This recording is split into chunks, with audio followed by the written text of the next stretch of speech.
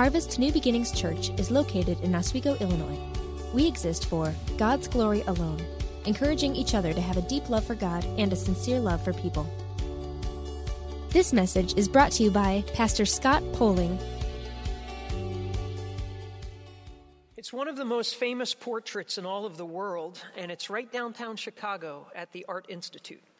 It's actually been in their collection since 1930, and it was really part of an art competition. And the guy who painted it took third place, and he won $300. It is a portrait depicting farm life in Iowa, and it's actually one of the most parodied pictures of American pop culture. And it's called American Gothic. Here it is. That's it, yes. See what I mean? Actually, here's the real picture. Grant Wood painted this back in 1930, and it is actually a picture of his sister Nan and their dentist, Dr. Brian McKeeby. That's who that is. And most of us have seen this famous painting, and we're familiar with it, but there is a lot there that you don't see. And we typically glance right over and we don't notice, and it takes a little deeper study to more fully appreciate this work of art. And you may say, well, what's in there that I don't see? For instance, the signature of the artist is hidden in Dr. McKeeby's overalls. The seams in the overalls mirror the shape of the pitchfork.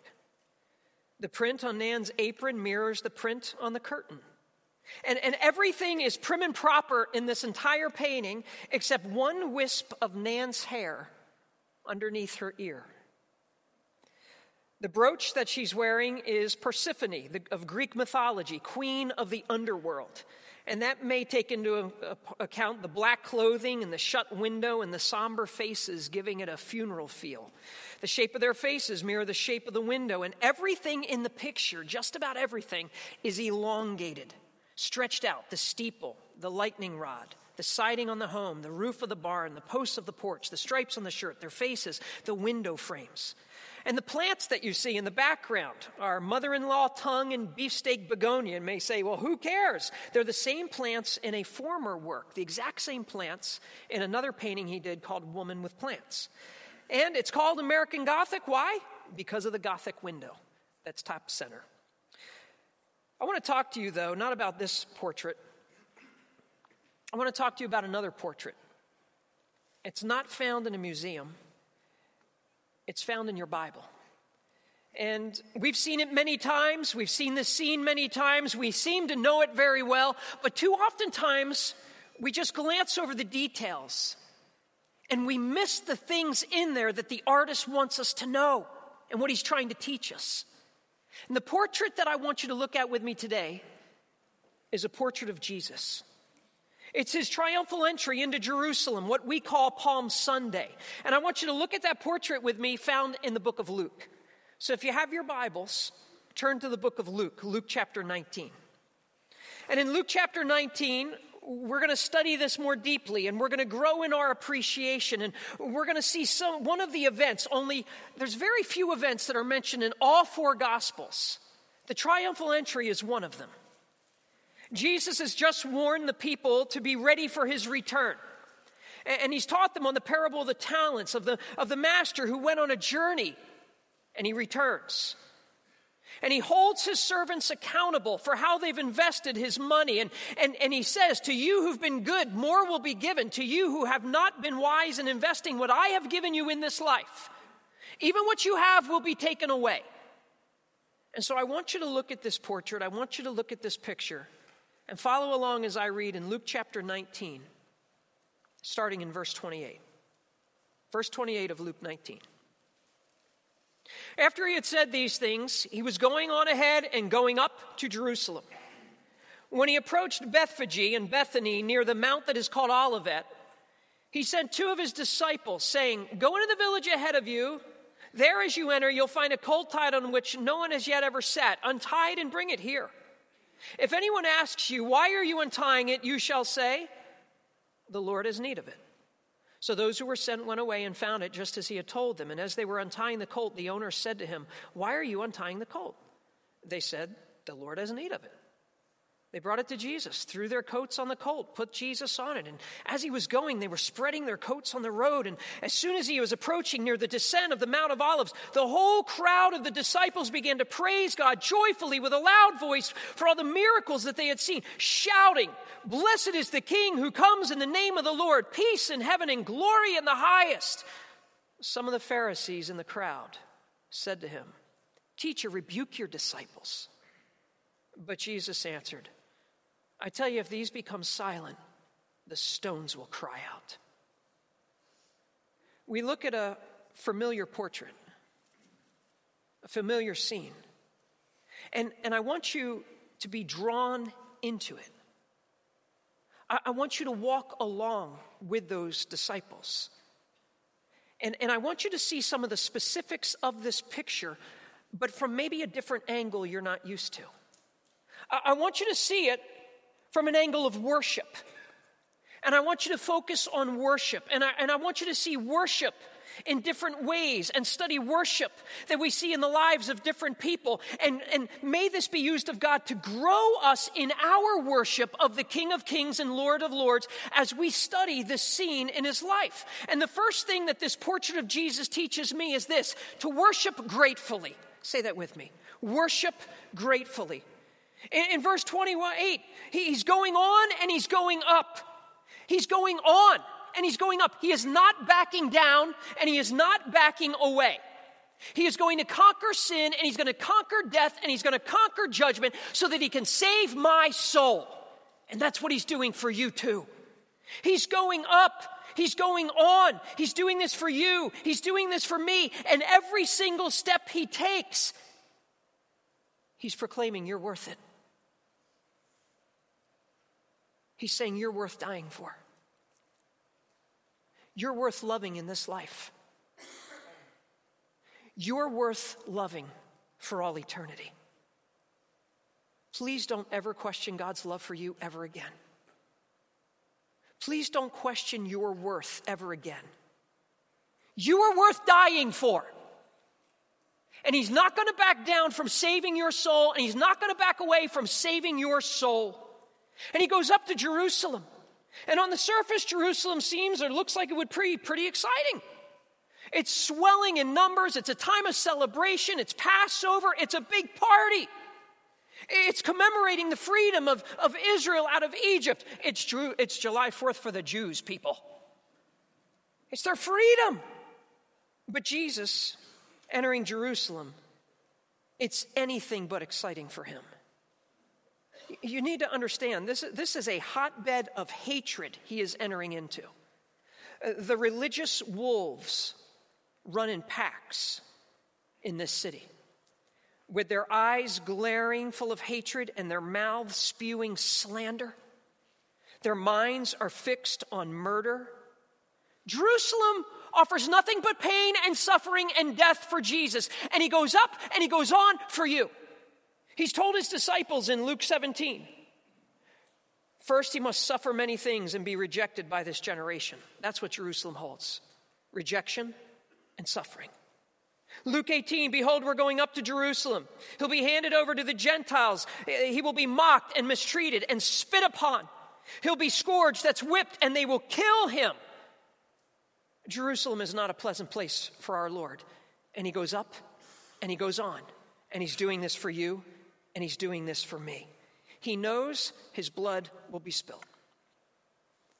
Some of you here today, you can't even look at a needle. You look at a needle or you see somebody taking blood, and there's no way. I want you to get this. He knows he's going to be beaten and whipped and tortured. His flesh is going to be pounded with a mallet and spikes, and that is how they will take the blood out of him. And he goes up and he goes on. And I am reminded that I need to worship, so grateful to my God. This portrait of Jesus teaches me next to worship confidently. Say that with me. Worship confidently. Because God is in complete control of everything and everyone, everywhere, at all times. And so I can worship with a confidence. And he approaches Bethphage and Bethany near the Mount of Olives. And I want you to look at these locations with me on a map so that we know what's going on here. Jesus has traveled from Jericho. Jericho is 17 miles from Jerusalem. He's approaching Bethphage, that means house of unripe figs, and Bethany, meaning house of Ananiah. He comes near to the Mount of Olives, and there is a mountain range that runs north and south for 2.5 miles, located east of Jerusalem. And Olives is the middle mountain of those three peaks.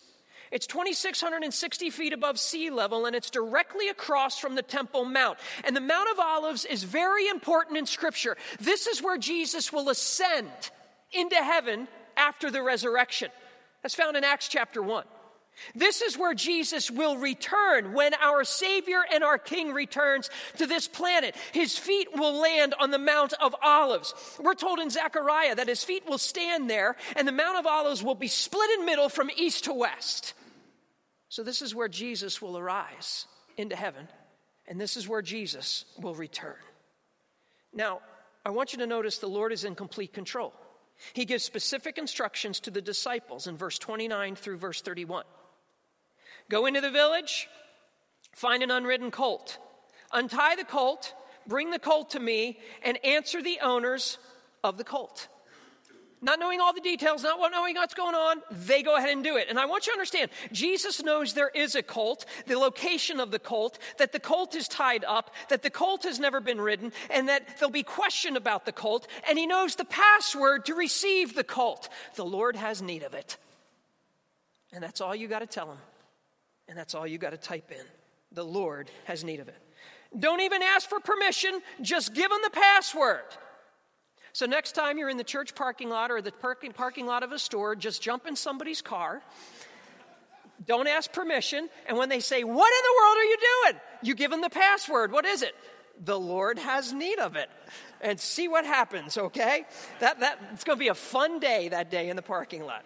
By the way, we do have a jail ministry here. It's okay? You're going to say, okay, well, why an unridden colt?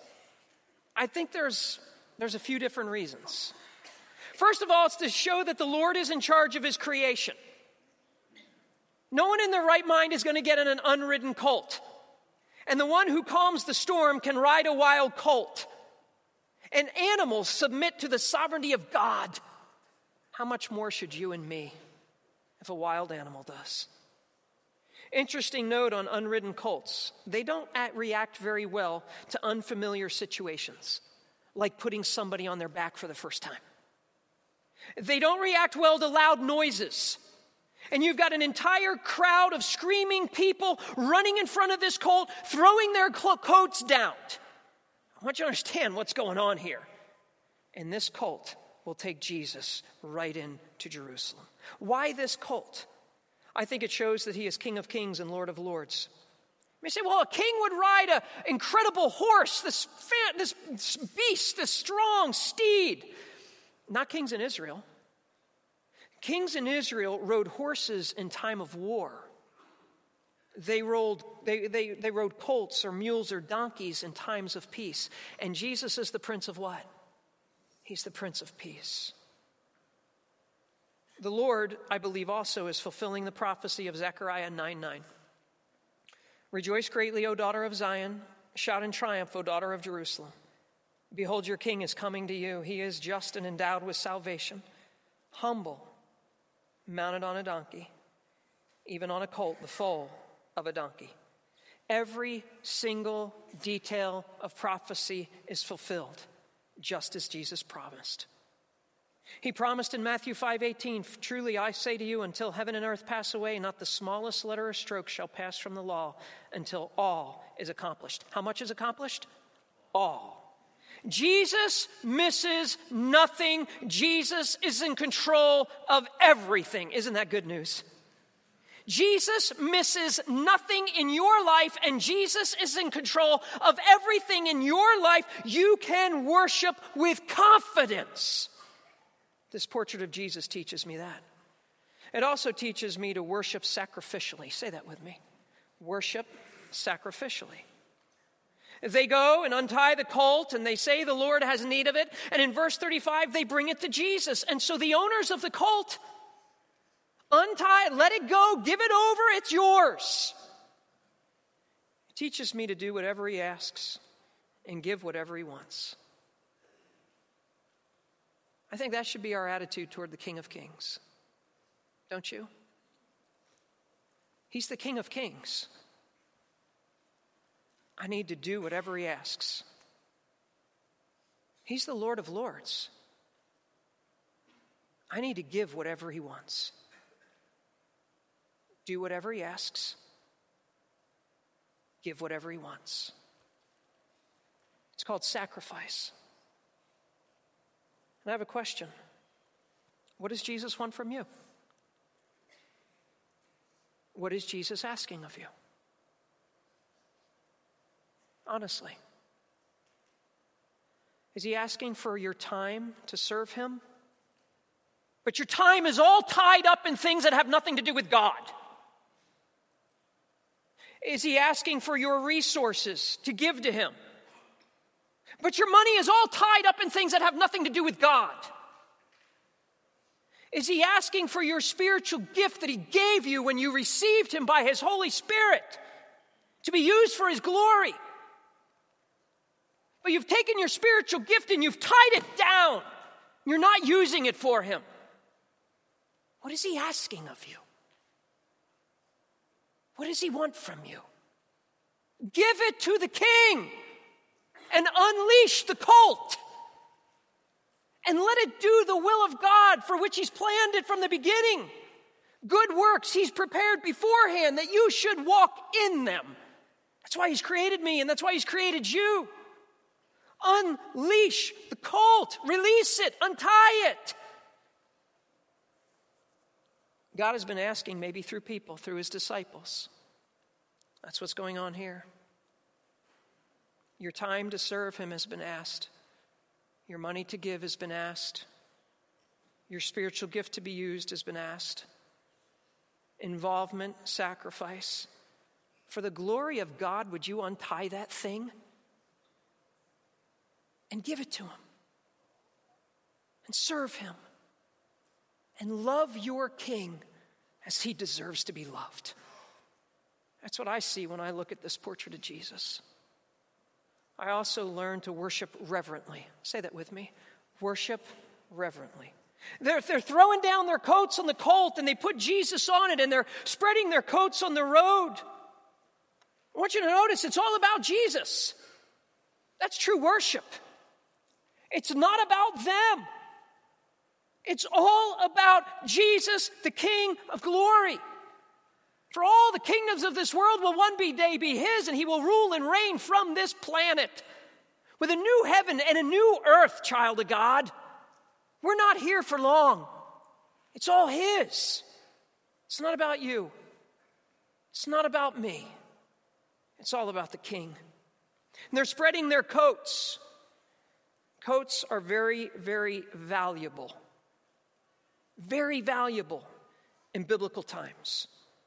It was the primary possession for almost every person, their coat. Most people only had one coat.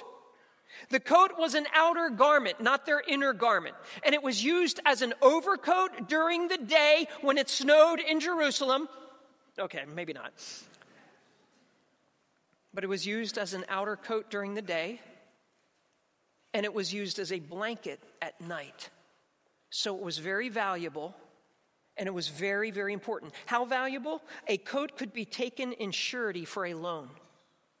You needed a loan, you gave them your coat as a sign that you would pay it back. That's how important a coat was. You can find this in Exodus 22 and Deuteronomy 24. And the Mosaic law commanded that you could hold the coat, but you had to give it back at night because it was their blanket to protect their life, is what it was from cold. Do you know what they're doing? They're giving up their best. They're saying, Lord, our best is for you, and we lay it out before you. We don't give you second best. We don't give you leftovers. We give you what's important. We give you our possessions. We give it because you're the king. And by the way, he's riding on a colt, a donkey, a mule, whatever. Guess what they do in the road? They pee and they poop.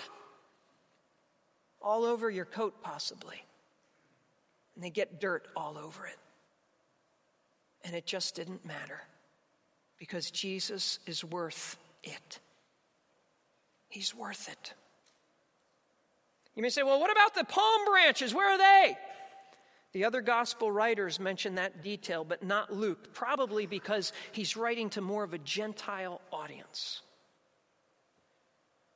Portrait of Jesus reminds me to worship gratefully and confidently and sacrificially and reverently and to worship corporately. Say that with me. To worship corporately. It says in verse 37 that the whole crowd of the disciples began to praise God. No, this isn't a church service, but we can still learn of the importance of God's people coming together and worshiping. And it says the whole crowd of the disciples. So no one was left out. Everyone is participating. Carl and I just got back from a pastor's retreat in North Carolina. We were at the Billy Graham Training Center at the Cove. There were all these pastors and all these wives, and it wasn't a church service, but we were led in worship. And I got to tell you, all of these pastors and their wives just calling out to God, worshiping him, was awesome, is what it was. Everyone was participating. Everyone is participating. I want to encourage you, don't be left out of worship. Participate. Don't be left out. Don't come in late to worship. Get here early. Don't stand in silence because I don't know those songs. Sing them out to your King. It says all of the disciples, and these are the followers of Jesus. They're worshiping. These are not just the 12. This is a crowd. This is a big group of people. The corporate gathering of God's people in praise is awesome, and it is powerful. And I'm so glad you're here today and you didn't let a little snow keep you away. Yes, we can worship alone at times, and that's good. And yes, we should worship alone at times. But there are times to gather with God's people and sing his praise. I want you to understand the corporate gathering of God's people in praise is just a picture of heaven to come. That's what it is. Revelation 7, verse 9 and 10. This is heaven. Behold, a great multitude which no one could count. Can anybody count it? There are a lot of people there. From every nation, all tribes, peoples, tongues, standing before the throne, before the Lamb. And they cry out with a loud voice, saying, salvation to our God who sits on the throne and to the Lamb. Revelation 19, after these things I heard something like a loud voice of a great multitude in heaven saying, hallelujah, salvation and glory and power belong to our God. Please understand this truth. Big gatherings of God's people on earth are just preparation for a huge gathering of God's people in heaven. And don't you forget it. Big gatherings of God's people on earth are just preparation for a huge gathering of God's people in heaven. So don't ever say, there's just too many people at that church. Because you just won't like heaven, I guess. I don't. This portrait of Jesus teaches me to worship gratefully and confidently and sacrificially and reverently and corporately. It also teaches me to worship joyfully. Say that with me. Worship joyfully. It's not a time to be somber when we're calling out praise to Jesus. And they began to praise God joyfully, verse 37, meaning to be glad and to rejoice. And the context is their Messiah and their King and who he is and what he's done. And even during difficult times, we can praise the Messiah. There's a large group of people praising Jesus right now.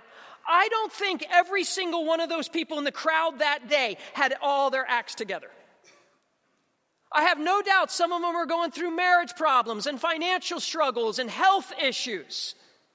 But it says all of them were calling out to Jesus, praising his name. Isn't that the common refrain of a Christian? Romans 5, 3 and 4.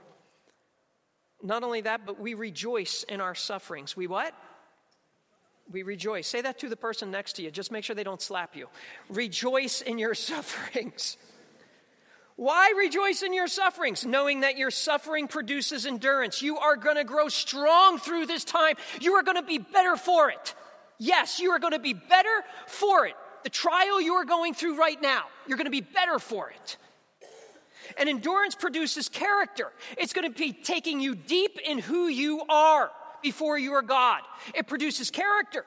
And character produces hope, because now your faith grows as you look to God and you trust in Him. God takes the bad and recycles it for our good. This is good for you to go through that trial, so you can rejoice in God, whatever trial you are going through, and you can lift up His name in praise. Philippians 4:4, rejoice in the Lord how often? Always, again I will say, rejoice. And 1 Thessalonians 5 says the same thing, rejoice always. Aren't we reminded how to do this in the Psalms? Psalm 81:1, sing for joy to God, our strength. Psalm 95:1, oh come, let us sing for joy to the Lord. Psalm 98:4, break forth and sing for joy and sing praises. That's what this portrait of Jesus teaches me, to worship joyfully. And not only that, next, to worship loudly. Say that with me. Worship loudly. We see this two different times. Toward the end of verse 37, the beginning of verse 38. Praise God joyfully with a loud voice. And then in verse 38, they're shouting. I'm just telling you right now, God likes loud worship. You cannot get away from this. So praise Him with a loud voice. We just saw that in those two passages in Revelation when the multitude gather. Loud and loud. We see this in the same Psalms we just read about joy. Now we look at the rest of the same verse. Psalm 81:1, sing for joy to God our strength, shout joyfully to the God of Jacob. Psalm 91, oh come let us sing for joy to the Lord, shout joyfully to the rock of our salvation. Let us come before His presence with thanksgiving. Let us shout joyfully to Him with psalms. Psalm 98:4-6, shout joyfully to the Lord, all the earth. Break forth and sing for joy and sing praises. In verse 6, shout joyfully before the King, the Lord. There is nothing shy about praising God. There's nothing shy about it. And by the way, it's not just loud voices God likes. He likes loud percussion instruments. No, Pastor, don't say that. I didn't say it. God did. Psalm 150, verse 5. Read this with me. Praise Him with loud cymbals. Praise Him with resounding cymbals. So play them loud and keep playing them loud. Oh, that makes you feel really good, some of you, doesn't it? God likes loud worship. Loud praise is biblical praise. Say that with me. Loud praise is biblical praise. That's what this portrait of Jesus teaches me. To worship loudly and to worship knowledgeably. Say that with me. Worship knowledgeably. What were they knowledgeable of? Verse 37 says this loud voice for all the miracles which they had seen. Why are they praising loudly? Not because of a title Jesus had, but because of the difference Jesus made. He was making a difference in people's lives. The deaf were speaking, the blind seeing, lame walking, lepers healed, dead were raised. Listen to me. Jesus is still changing lives today. People are still coming to faith in Him. Prayers are still answered. Lives are still changed. We can praise Him. And you may be struggling with your worship. And what that may mean is that you need to take a little bit of time with God and start remembering all that He's done for you. You know all the tough things you're going through, and you've been telling everybody about everything, how hard it is right now. That's not going to lend itself to praise. You know what's going to lend itself to praise? When you start counting your blessings. When you get your laptop out or your computer or you get your pen out and you write it in a notebook, and I want you to start listing out everything that God has done for you and how good God has been to you and the answers of prayers that God has given you and all of the sins that God has forgiven you of and all of the love that He has showered down upon you.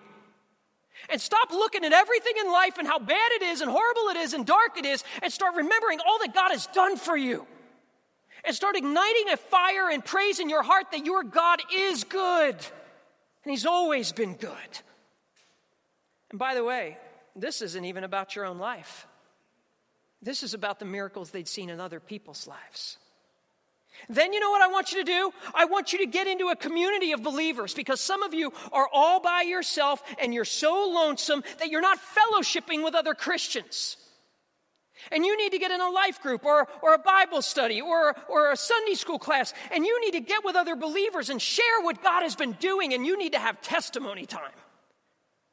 And let it ignite worship of your God who is good. That's what this portrait teaches me. It also teaches me to worship scripturally. Say that. Worship scripturally. Verse 38. They're shouting scripture. They're shouting the Bible. Blessed is the King who comes in the name of the Lord. Peace in heaven and glory in the highest. I want you to understand that scripture is an important part of worship. God's word is an important part of worship. And again, they're shouting it. They know their Bibles. The better you know your Bible, the better worshiper you will be. The better you know your scriptures, the better at worship you will be. This is a messianic hymn of praise, Psalm 118:26. Blessed is the one who comes in the name of the Lord. The word of God and worship of God go hand in hand. The word of God and worship of God go hand in hand. Listen, the greater understanding we have of the written word, the better worshipers we will be of the living word. I'll say it again. The greater understanding we have of the written word, the better worshipers we will be of the living word. To put it another way, worship grounded in the word of God is worship that will most glorify God. Worship grounded in the word of God is worship that will most glorify God. And there's worship songs that are out there, and they have a great sound, but they have bad theology. They're more style than truth. Praise God, we didn't sing those kind this morning. We sang good songs based on Scripture. Know your Bible. Worship well. Now, the truth of this Scripture, what is it? Look at verse 38. Blessed is the King who comes in the name of the Lord. Peace in heaven and glory in the highest. Jesus is King. He's the promised Messiah. He's the anointed one of God. He's God's representative on earth. And then he mentions peace in heaven and glory in the highest. Peace in heaven, glory in the highest.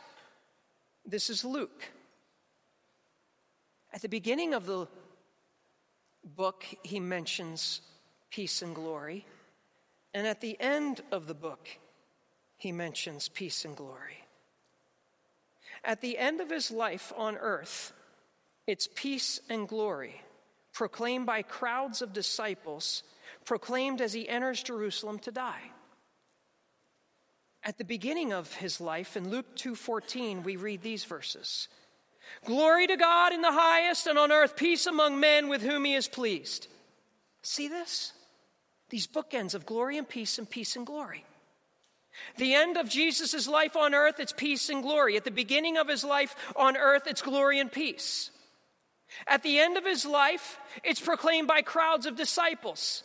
At the beginning of his life, it's proclaimed by multitudes of angels in the sky. One when he's about to die, the other at his birth in a manger. Glory to God in the highest, and peace on earth. Jesus brings peace. No one else can. A peace like none other. I will never forget when I was 17 years old, falling on my face in my bedroom in Marmora, New Jersey, calling out to God to save me and asking him to forgive me of all my sins. I never knew a peace like that. Not in all my life. If you're here today and you've never experienced the peace of God, I encourage you to call out to God. He will forgive you of all your sins. He will save you of all your sins. That's why he came to die on the cross for you, for me. You may be here a Christian today, and you have not had much peace in your heart nor in your life. You've been trying to carry stuff on your own. I want you to understand, you need to give it over to the Prince of Peace. He'll guard your hearts and your minds in Christ Jesus. You don't need to be anxious for everything, but in everything by prayer and supplication with thanksgiving, let your requests be made known to God. And the peace of God, which passes what? All understanding, will guard your hearts and minds in Christ Jesus. Christian, he's your Prince of Peace. Would you give it over to him? He's peace, is who he is. He's peace in this life. He's peace for eternity. Romans 5:1. Therefore, having been justified by faith, we have peace with God through our Lord Jesus Christ. That's how I can have peace with a holy God, because I'm not holy. I can only have peace with a holy God because of Jesus who took my sin.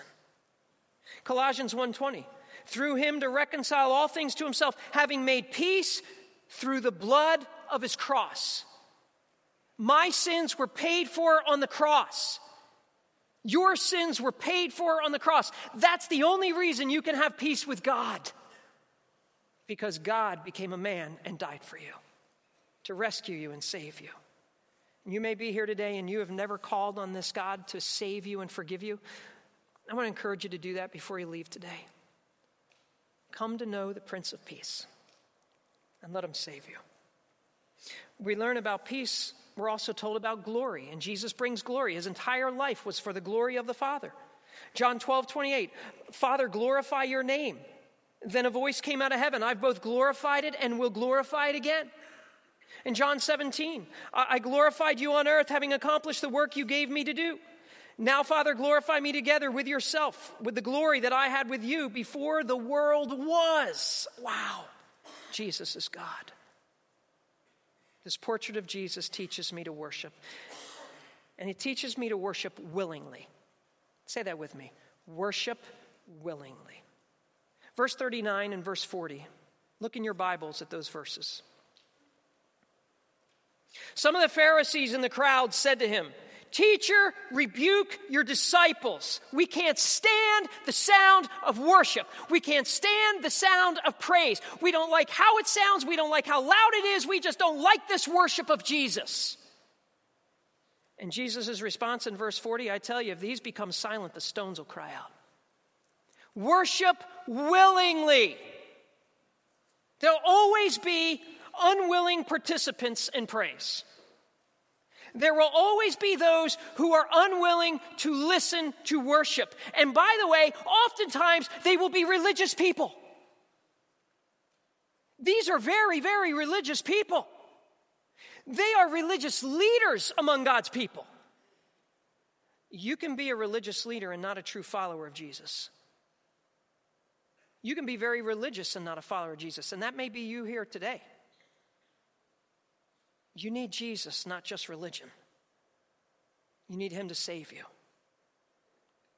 Some very religious people don't like the sound of worship and complain about worship. Why? Because it's all about them and not about Jesus. They're focused on themselves instead of on Jesus. And sometimes that's why you and I struggle in worship. Because we're so focused on us instead of focused on our God and who he is and what he's done. Focus on Jesus if you are to enter into worship. Focus on him and not yourself. They tell Jesus, stop, rebuke your disciples. We can't take any more. And Jesus says, oh, right away, let me tell them to stop.